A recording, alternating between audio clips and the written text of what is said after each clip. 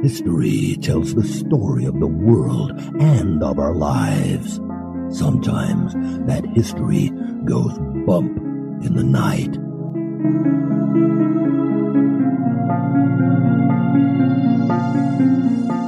Broadcasting from the center of oddity and the supernatural in Central Florida, it's the History Goes Bump podcast.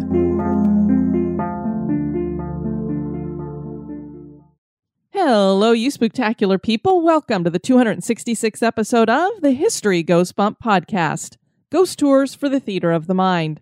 I am your host, Diane. On this episode, we're going to a place that I visited when I was a kid, a long time ago. I remember bits and pieces of it. Definitely want to visit it again in the future. This was suggested to us by Lloyd Durker, and I know a few others of you have thrown it out to me as well, and that is Colonial Williamsburg. There's a ton of history going on here, and that obviously lends itself to a lot of hauntings. So we're going to talk about the various buildings that are here in Williamsburg and some of the ghosts that seem to be attached to them. Before we get into that, we want to welcome into the spectacular crew, Chelsea, Tony with an I, Janet, Calum, Stacy with an EY, Haley, Tito, Leslie with an EY, Mindy, David, and PG and Minnie. Welcome, everybody. And now, this moment in oddity.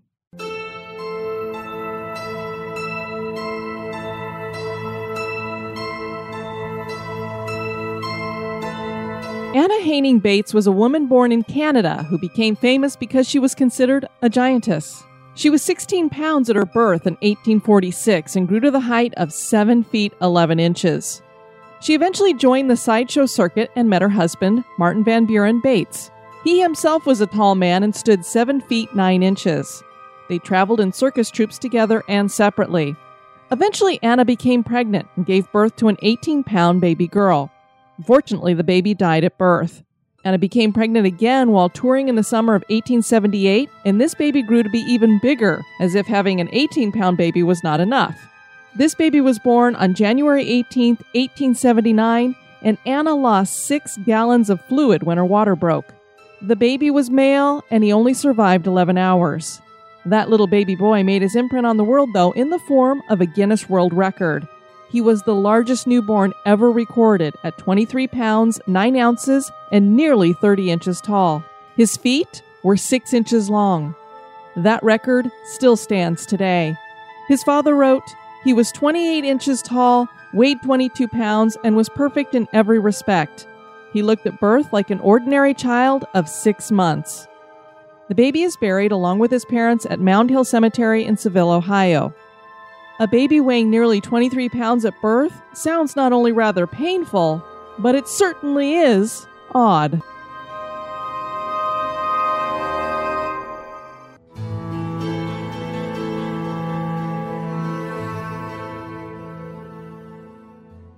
Grab your slippers, hot chocolate, flashlight, and maybe even that baseball bat. And now this month in history.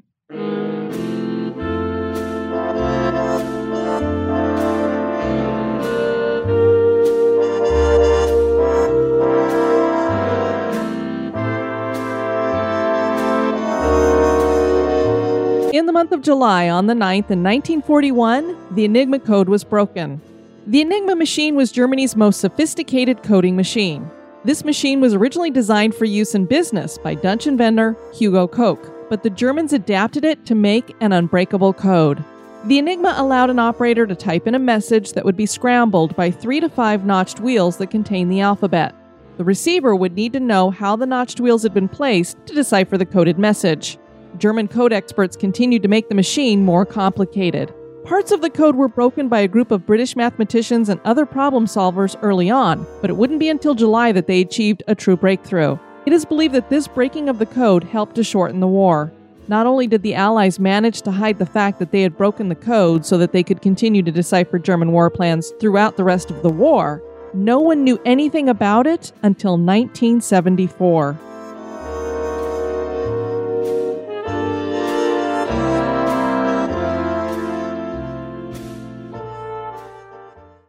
Colonial Williamsburg is part of America's historic triangle. Today, it is a historic area that features a look back into the America of colonial times, just as the struggle for independence was sparking. Visitors can watch artisans ply trades from the past and visit dozens of historic buildings that have been restored to their 18th century charm. This is a place where one can walk in the footsteps of our founding fathers and experience the reality and uncertainty of the times that earlier Americans lived under, both free and slave. In any city with this much history, there's bound to be talk of a ghost or two, and there are many here with fascinating stories of pirates, poisonings, suicides, and war. We've got them all. This is going to be great. Many of the historic buildings have ghost stories attached to them. Join me as I explore the history and hauntings of Colonial Williamsburg.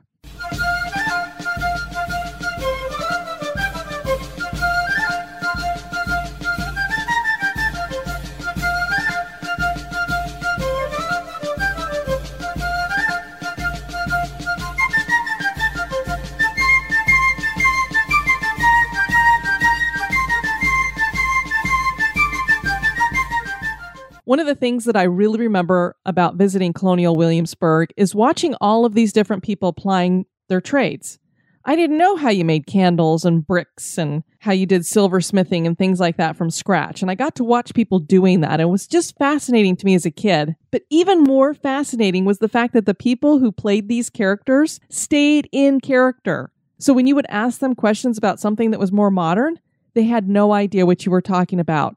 A plane could be flying overhead, and they didn't see it. You'd be like, but there's a plane up there. What do you make of that? I don't see anything. What are you talking about? What is this talk of planes? What are those? It was a lot of fun. I really enjoyed it. And one of my treasures that I got from there that I still have today is an old deck of cards, or at least it's printed as an old deck of cards appeared back in that time. Williamsburg was originally known as Middle Plantation. The settlement was founded in 1633, about halfway between the York and James Rivers. And of course, you've got the York and James River, so you've got Yorktown and Jamestown right here. And these are the triangle, that historic triangle, Williamsburg, Yorktown, and Jamestown. The town started to rise to prominence when Bruton Parish was built in 1683, and the College of William and Mary was chartered in 1693. This college is the second oldest college in the United States, right behind Harvard. So that's how far back some of this stuff dates. And I know our Europeans and listeners around the world hearing me talk about some of these places being really old. It's not very old, but for us it is. Francis Nicholson was lieutenant governor from 1698 to 1705, and he platted out the town of Williamsburg. He was experienced in this and that he'd helped design Annapolis. The principal access was a 99-foot wide central avenue known as Duke of Gloucester Street. Homes were allotted a half acre, and most were built from wood and then painted white with either a gambrel roof, A-frame roof, or a hip roof. Each home had at least one chimney and shutters on the outside. Most of the public buildings were made from brick that was made locally. It was in 1698 that Williamsburg became the capital of Virginia when the State House in Jamestown burned. The city was officially incorporated in 1722. The ideas of freedom and revolution had a birthplace in Williamsburg. In Britain, the Stamp Act had been passed in March of 1765. And the reason why they had passed this act was we just had the French and Indian War and they needed a way to pay for it. This is fine. This is how a lot of governments manage to pay for these things, by taxing the people. The problem that we had here, and the gripe that the people had, and one that I actually believe in, is that they were being taxed without representation. Virginians believed that only the Virginia General Assembly could tax them. That would be their local taxing authority. So how in the world is the government over in Britain taxing them? How can the king put a tax on them when they don't have anybody there to represent them? And so they were very angry that they were being taxed without this representation. And it wasn't just the Virginians. All of the colonies started to get very angry. So this Stamp Act is really what got the Revolutionary War fires started. There was this fiery orator named Patrick Henry, and he started giving these speeches all around these different towns, and one of them was Williamsburg. When older legislators accused him of treason after hearing him speak out against the king, he said, "If this be treason, make the most of it." A crowd in Williamsburg forced the stamp collector to resign there after one of Henry's speeches. Virginia's burgesses passed 5 resolutions condemning the Stamp Act. The seeds of revolution were fomented. Williamsburg would host parts of the Revolutionary War and was even occupied for a time by General Cornwallis of Britain. For those who don't know, the House of Burgesses was a legislative assembly that was set up in 1642, and this was based on a General Assembly that had been set up in 1619. It was basically elected representatives, so it was very similar to what would later become our Congress. And this ran from 1642 to 1776. And then after 1776, it became the House of Delegates. So it's this time frame in which colonial Williamsburg seems to be frozen. This historic area stretches across 301 acres and features 88 original buildings that have been restored and many more that have been rebuilt, most of them on their original foundations, trying to use some of the original plans. There are people here who are doing blacksmithing, candle making, brick making, you name it, they're doing it. Sewing, people are all dressed in period clothing, and they're keeping in character, as I described earlier. The buildings are wonderful to explore. Little did I know as a kid that many of these buildings harbored spirits. Wish I would have known then what I know now. Definitely have to visit again just for that reason. Let's venture through this historic place and see what ghost stories we may find.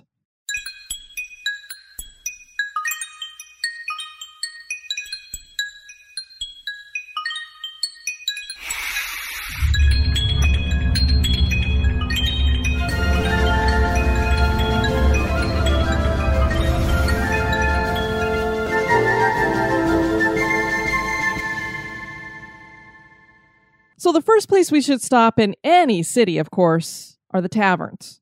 You can't have a haunted historic town without having at least one haunted tavern, right? I mean, it seems like every time we've done a place, there's always a bar or a tavern that is among the mix of haunted places. Colonial Williamsburg has more than one. The first is the King's Arm Tavern. Some may not be aware, but during colonial times, a town could be fined if it did not have a tavern. Jane Vobe opened the original tavern that was here on February 6, 1772.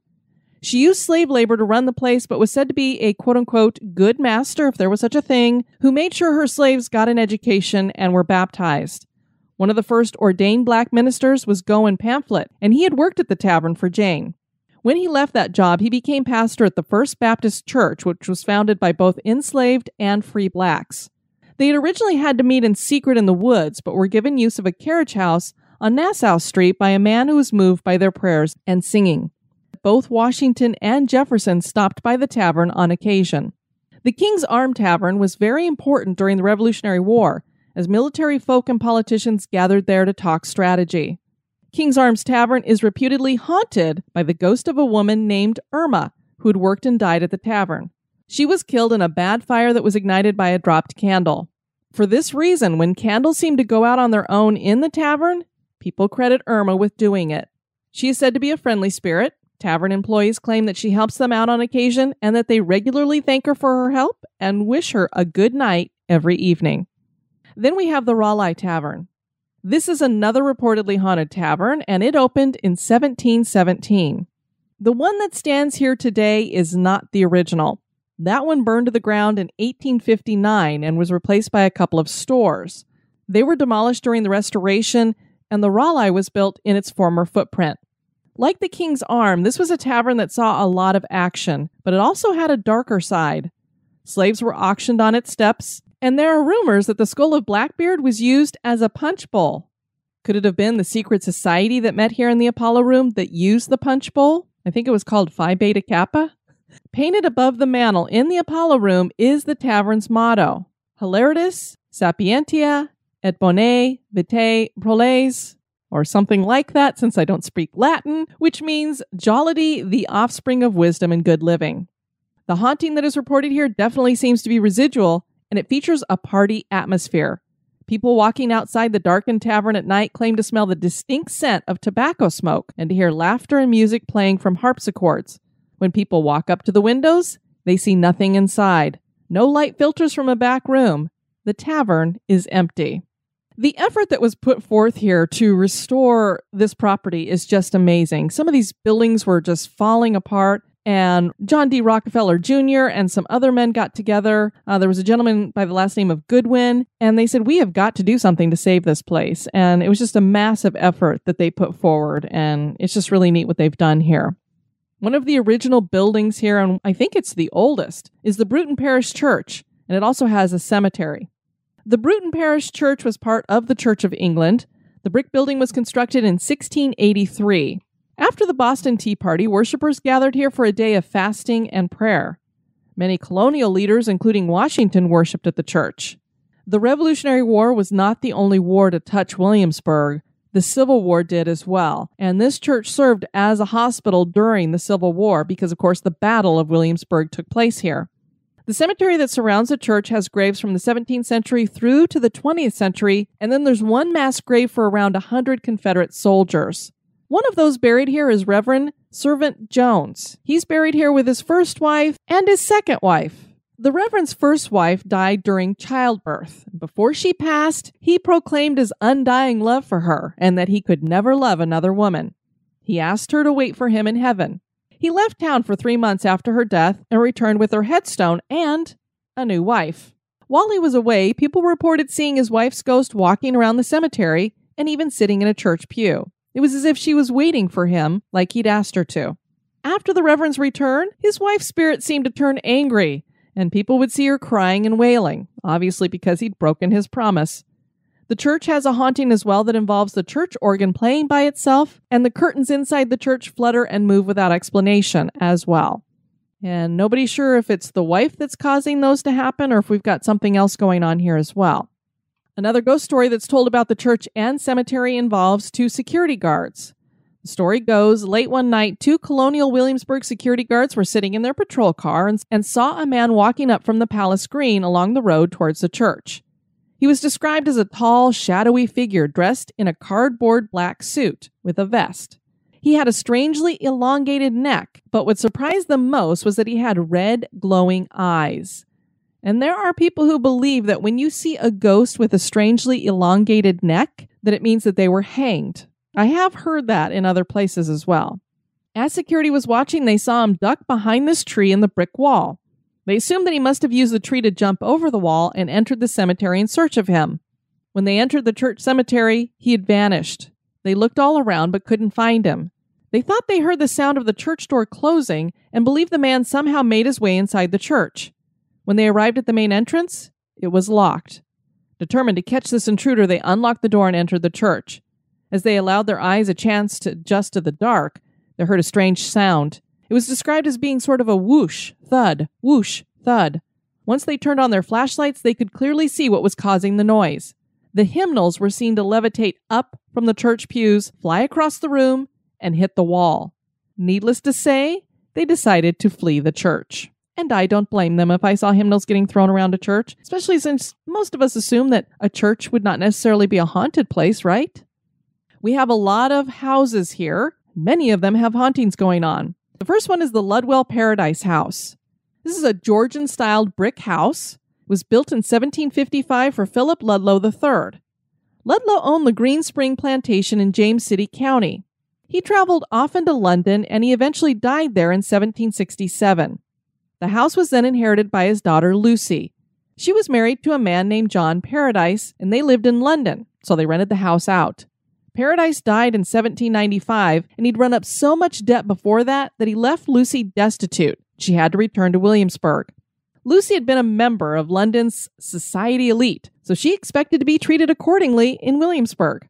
She was very eccentric, walking the streets like a member of royalty, greeting everyone. I could just see her swishing down the street and waving her hand at all of her quote-unquote subjects, which would have been her neighbors, probably looking at her like, "Are you nuts?" One of the other things that made her eccentric was the fact that she bathed a lot. We're thinking colonial times, these people didn't take a whole lot of baths, but she sure did. People began to whisper that she was insane, and in 1812 they had her committed to the public hospital for persons of insane and disordered minds. What a name for a hospital, huh? She was locked away for 2 years, and then she committed suicide. The house is said to be haunted by the spirit of Lucy. One of the primary unexplained experiences is the sound of water either running, splashing, or dripping when no water's on. It sounds almost as though someone is taking a bath.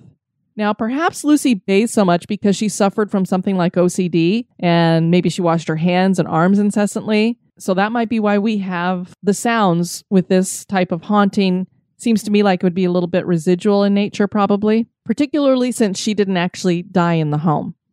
The Nicholson house was built sometime between 1751 to 1753. It was built on land owned by the famous planter and lawyer, Man Page. His son had sold the parcel of land when Page died in 1730. Cabinet maker James Spears was the first to take over the lot, but he later sold it to a tailor named Robert Nicholson, and that is who the house is named for. He made a good deal of money from his tailor business, which also operated as a post office and general store. The house Nicholson built was 2 stories with a fireplace and bedrooms on the first floor. He rented out some of the rooms, and one of the renters was violinist Cuthbert Ogle. It is his spirit that is said to haunt the home. People claim to have been touched on the shoulder or to hear scratching noises. And I'm not exactly sure why they think Ogle is the culprit, but it is said that he did die in the home, and maybe that's why. Next, we have the Wythe House, and this is spelled W-Y-T-H-E. It was built for George Wythe as a gift from his father-in-law. Wythe was a signer of the Declaration of Independence and served in the House of Burgesses. He knew everyone who was anyone and was said to have quite an influence on Thomas Jefferson. Jefferson always claimed that this was one of his mentors. He became the first professor of law at the College of William and Mary after the war. Wythe died in an unusual way. He died from poisoning. His grandnephew had been staying with him and was what we would call in our vernacular a deadbeat. He ran up huge debts, and he decided that he would kill his uncle so that he could inherit the money. He was the sole heir. Unfortunately for the nephew, Wythe held on long enough to figure out what happened to him, and he wrote his nephew out of the will. The only witness to the crime was Wythe's cook, a slave whom Wythe had freed. She couldn't testify since she was black, and so the nephew went unpunished. Another owner of the house was the Skipwith family, Anne and Sir Peyton. Anne got into a very public fight with Peyton at a ball being held at the governor's palace. She accused him of having an affair with her sister. She ran home and took her own life in the master bedroom. Visitors claimed to hear the sound of a woman in heels running up the stairs in the home. The apparition of a female in a ball gown has been seen as well. This is usually in the bedroom or near the stairs. The room where she died is said to occasionally have the scent of lavender, and the closet door opens and closes on its own. There are people who test the spirit here by walking up to the closet door and loudly proclaiming, Lady Skipwith, I found your red shoe," because apparently when she went out of the ball, she was in such a hurry and so distressed that when she climbed into her coach, she left a red shoe behind. The spirit of George Wythe is also said to haunt his former home for an obvious reason, since he was murdered and never received justice. It is said that he returns to visit each year on June 8th, the day of his death. Guests who have stayed in his former room have claimed to feel a firm and cold hand pressed down on their foreheads. The College of William and Mary is here in colonial Williamsburg. Reverend Dr. James Blair set sail for England in May of 1691 to ask King William and Queen Mary to grant a charter for a college to be founded in Williamsburg. They granted the charter in 1693, and the college was named for them, the College of William and Mary. The first building was constructed in 1695. One of the buildings that still remains a part of the college is the Wren Building. It was named for the famous London architect Sir Christopher Wren, and this naming was done in 1931. The building was designed by Thomas Hadley and is said to be the oldest college building still standing in America. The structure was here before the founding of Williamsburg. The many purposes it served included a school for Native Americans, and from 1700 to 1704, the Virginia General Assembly used the building while the state capitol was under construction. A fun fact about the building is that Thomas Jefferson was not a fan and wrote in his Notes on the State of Virginia that the Wren was a, quote, rude, misshapen pile which would be taken for a brick kiln. The genius of architecture seems to have shed its maledictions over this land, end quote. Guess it's a really nice, wordy way to say this place sucks. The building suffered a series of fires and later served as a wartime hospital. It is for this reason that the building just may be haunted. Apparitions of soldiers have been seen roaming the hallways from both the Revolutionary War and the Civil War. People are never able to get close enough to really check out their uniforms and get a feel for exactly who they are. Disembodied footsteps are heard echoing through the building. Sir Christopher Wren is said to haunt his namesake as well, though no one knows why. A spirit matching his description has been seen pacing the floors. But of course, he didn't die here. He didn't actually design the building for which he's named, so I'm not sure why he would be here. The spirit of a soldier is said to patrol the 3rd floor. The students who see him most frequently are those pulling all-nighters, so maybe it's a little bit too much of the Red Bull or some other drug that's helping to keep them awake. Ghostly legends are told on the campus as well. There's a bridge that's said to either reward or curse collegiate sweethearts. This bridge is behind the Crimdell, and if lovers kiss at its peak, it is said that they will marry and live happily ever after. But if they break up, a curse is placed on them that can only be lifted by one pushing the other off the bridge. A legend about the statue of Lord Bonaparte, an 18th century Virginia colonial governor, claims that if it is touched, it will grant good grades to students. Wish I'd had one of those on my college campus. Another building on the campus is called the Brafferton, and it is the 2nd oldest building on campus and was built in 1723 and is southeast of the Wren Building. This building was used for the instruction of some of the Native American boys, and they arrived here malnourished, and many became ill because they were malnourished, and they died here. Their spirits are said to be trapped in the building and are restless as they seek to escape. The boys were said not to be happy to have been brought here, and many would have liked to have escaped when they were alive. On foggy nights, ghostly boys are seen running through the sunken gardens. The Phi Beta Kappa Memorial Hall has a haunting that is reputedly of a girl who was going to be the lead in a play, but she died while visiting home.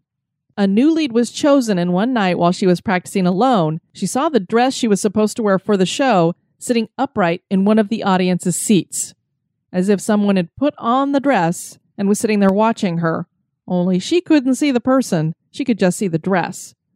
There's a ghost in St. George Tucker Hall as well, and this is said to belong to a girl who hanged herself in the 3rd floor bathroom in the 1980s. It said that her ghost will visit students who are pulling all-nighters and ask them how their exams are going. If they answer that their exams are going well, she'll scream and throw a fit until the student leaves. I have a feeling that her exams must have been going badly. Maybe that's why she decided to commit suicide. I'm not sure. Maybe that's why she screams about people having their exams go well. Then we have the Hangman's Road and the public jail. Hangman's Road is a road that sets just off from Colonial Road and is exactly what its name indicates, a route from the public jail to the gallows. The jail was ordered by the General Assembly in 1701, and construction was completed on the brick structure in 1703. There was an exercise yard that was 20 square feet, and the property was surrounded by a 10-foot wall.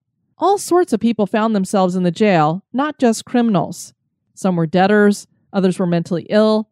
Punishment was harsh here and involved whipping or branding, and there were many executions. Some of these executions were of members of Blackbeard's crew. 15 of his men found themselves in the Williamsburg jail after Blackbeard had been captured and killed. 13 of them were hanged on the gallows, and their bodies left to rot in iron gibbets along the road. And for people who don't know, they used to do that a lot with pirates as a warning to other pirates not to do what they were doing. Another man held here was the Lieutenant Governor of Detroit, Henry Hamilton. He had paid Native Americans for the scalps of Americans. The spirits that haunt the jail reputedly include the family of Peter Pelham, who was a jailer here and lived in a section of the jail with his wife and children. People claim to hear conversations between two women and to see the ghostly image of a child playing. Haunting sounds are heard here as well that include slamming doors and creaking floorboards. Haunting experiences are had on the Hangman's Road as well that include the sound of old wagon wheels traveling down the street. And there are some other eerie sounds that have been reported. I wouldn't doubt that some of them are the sounds of a rope catching. That would be pretty creepy. Bassett Hall is one location here that is unique in that it is staged as it appeared in the 1930s, when the most famous owners of the property, John D. Rockefeller Jr. and his wife, lived there. So pretty much everything is from the 18th century except for this house. This is a 2-story 18th century frame house. It's white with black shutters and surrounded by gardens. Philip Johnson, who was a member of the House of Burgesses, built the home between 1753 and 1766. The home was later purchased in 1800 by Burwell Bassett, for whom it's named, and he was Martha Washington's nephew. He was a member of the Virginia House of Delegates from 1787 to 1789 and served on the Virginia State Senate from 1794 to 1805. The property would function as a boarding house and tavern and exchange hands until the Rockefellers bought it in 1936. The Rockefellers had to do extensive restoration to the home, which was damaged by fire after lightning struck the structure. A little fun fact about Bassett Hall is that General Custer spent 10 days here after the Battle of Williamsburg to attend the wedding of a West Point buddy who was a Confederate named John Lee. Lee was engaged to the daughter of the owner of Bassett Hall at that time. So here you had a Union officer coming to the wedding of a Confederate officer, and they were both in the same house. The Battle of Williamsburg happened near the property, and that may be why it is rumored to be haunted. Tourists who visit the hall claim to hear disembodied voices, and some have felt cold spots that defy explanation. And as we know, that happened with so many of these battles during the Civil War. A lot of homes were used as field hospitals. I didn't see anything that actually said that was the case here, but I think we're safe to assume that there were probably soldiers brought into the home to be cared for after being wounded in battle. The Urrell House is believed to have been built in the 1850s, but historians are unsure who initially owned the home that is today an inn that you can actually stay in. The house is 2 stories and built as an almost perfect cube by its dimensions. James Urrell purchased the house in 1800, and the house is named for him. He lived there for about 20 years, and then it passed through several hands. The inn apparently has some ghostly chills in store for guests. One family had the following experience, according to Steve Erickson, who's the general manager of the Colonial Houses Historic Lodging. A family was watching television in the living room when they heard water running upstairs. The father went up to investigate and found that a faucet had been turned on. He assumed one of the kids had left it on, so he goes downstairs, prepared to scold whomever had left it on, when he suddenly heard the water running again. The family had another fright when the father went to the bathroom. The drinking glass that had been in the medicine cabinet was now shattered across the floor, and he described it as if it had been thrown. The following morning, the bathroom was found strewn with toilet paper, so it seems like we had some kind of a poltergeist going on here in the Urrell house. And then finally we have the Peyton Randolph House. This house was built by William Robertson in 1715 and then later purchased by John Randolph, who was considered the colony's most distinguished lawyer. He was even knighted for service to the crown. The home has been restored and is actually 3 buildings, 2 of which are connected to each other. An east wing is more like an outbuilding. The main center part of the house is 2 stories and burgundy-colored clapboard in style. There's a hall with a large round-headed window and a grand staircase that connects single rooms on each floor. When John died, he left the home to his wife and then his firstborn son Peyton, for whom the home is named. Peyton went to law school and served as Attorney General. He served in the House of Burgesses and was eventually elected Speaker of the House in 1766. Peyton had a brother named John, and the Revolutionary War would fracture the family. Peyton was a patriot, while John Jr. sided with the Crown. Leading revolutionaries from Virginia met at the Peyton Randolph House before going on to Philadelphia, so it had its place in history for the planning of the Revolution. A little fun fact is that the Randolph's cousin was Thomas Jefferson, and he inherited the library Peyton had built, and those added with his books were part of the founding of the Library of Congress. Peyton was said to be the quote-unquote father of his country before that title was given to George Washington. He died in 1775. The house was auctioned off after his wife's death. It's interesting to note that Peyton died in Philadelphia, and his body was pickled in a barrel for the trip back to Williamsburg. There seems to be several spirits in the home, and this home is said to be the most haunted in Williamsburg. One belongs to a young soldier who stayed here when a family named Peachy owned it. They owned the home in the 1820s. The soldier was staying at the house while he studied at the college, but he fell ill and eventually died in the home. People who visit the home claim to hear heavy-booted feet wandering through the halls and to see the apparition of a young male. The Peachys housed French General of the American Revolution, Marquis de Lafayette, when he returned to Williamsburg in 1824. He claimed to experience something unexplained and wrote, "I considered myself fortunate to lodge in the home of a great man, Peyton Randolph. Upon my arrival, as I entered through the foyer, I felt a hand on my shoulder. It nudged me as if intending to keep me from entering. I quickly turned, but found no one there. The nights were not restful, as the sounds of voices kept me awake for most of my stay." So this is the Marquis de Lafayette having this experience. Gives it a little bit of credibility. One guest who stayed here in the 1960s said, quote, "I was resting comfortable when awakened by the peculiar feeling that someone was tugging on my arm. Naturally, I assumed I was dreaming, so I rolled over and went back to sleep.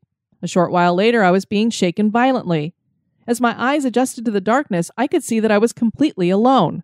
I darted out of bed and ran as fast as I could.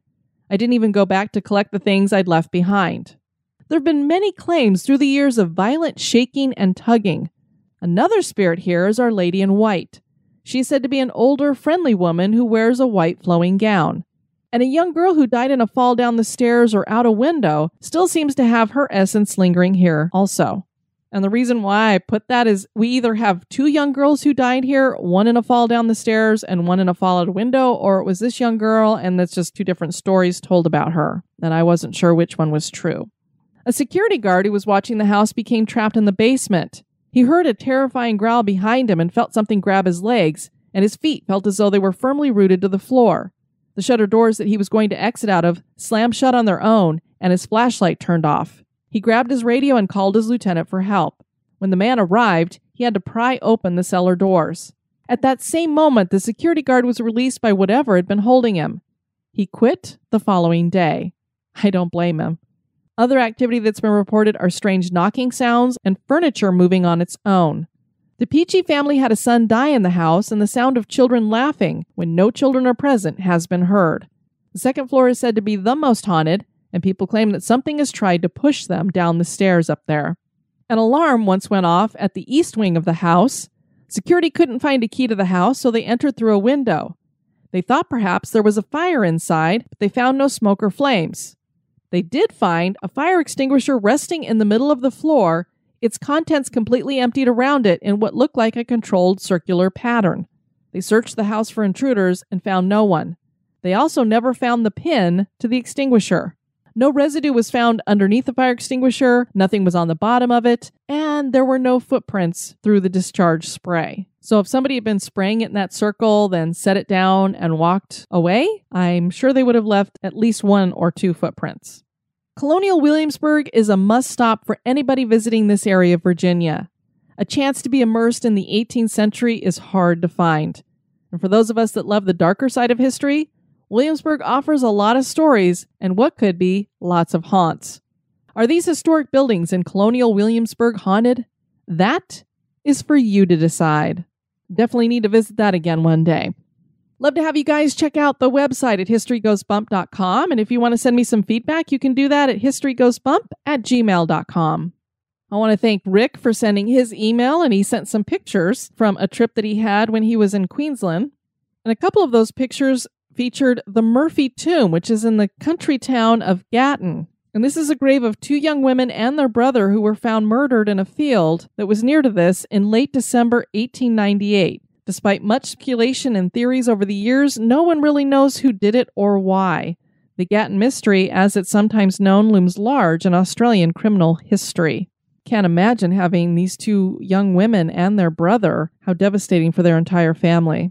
And then Rick said the last photo that he shared with me is actually from a couple years ago and taken in a graveyard in Melbourne.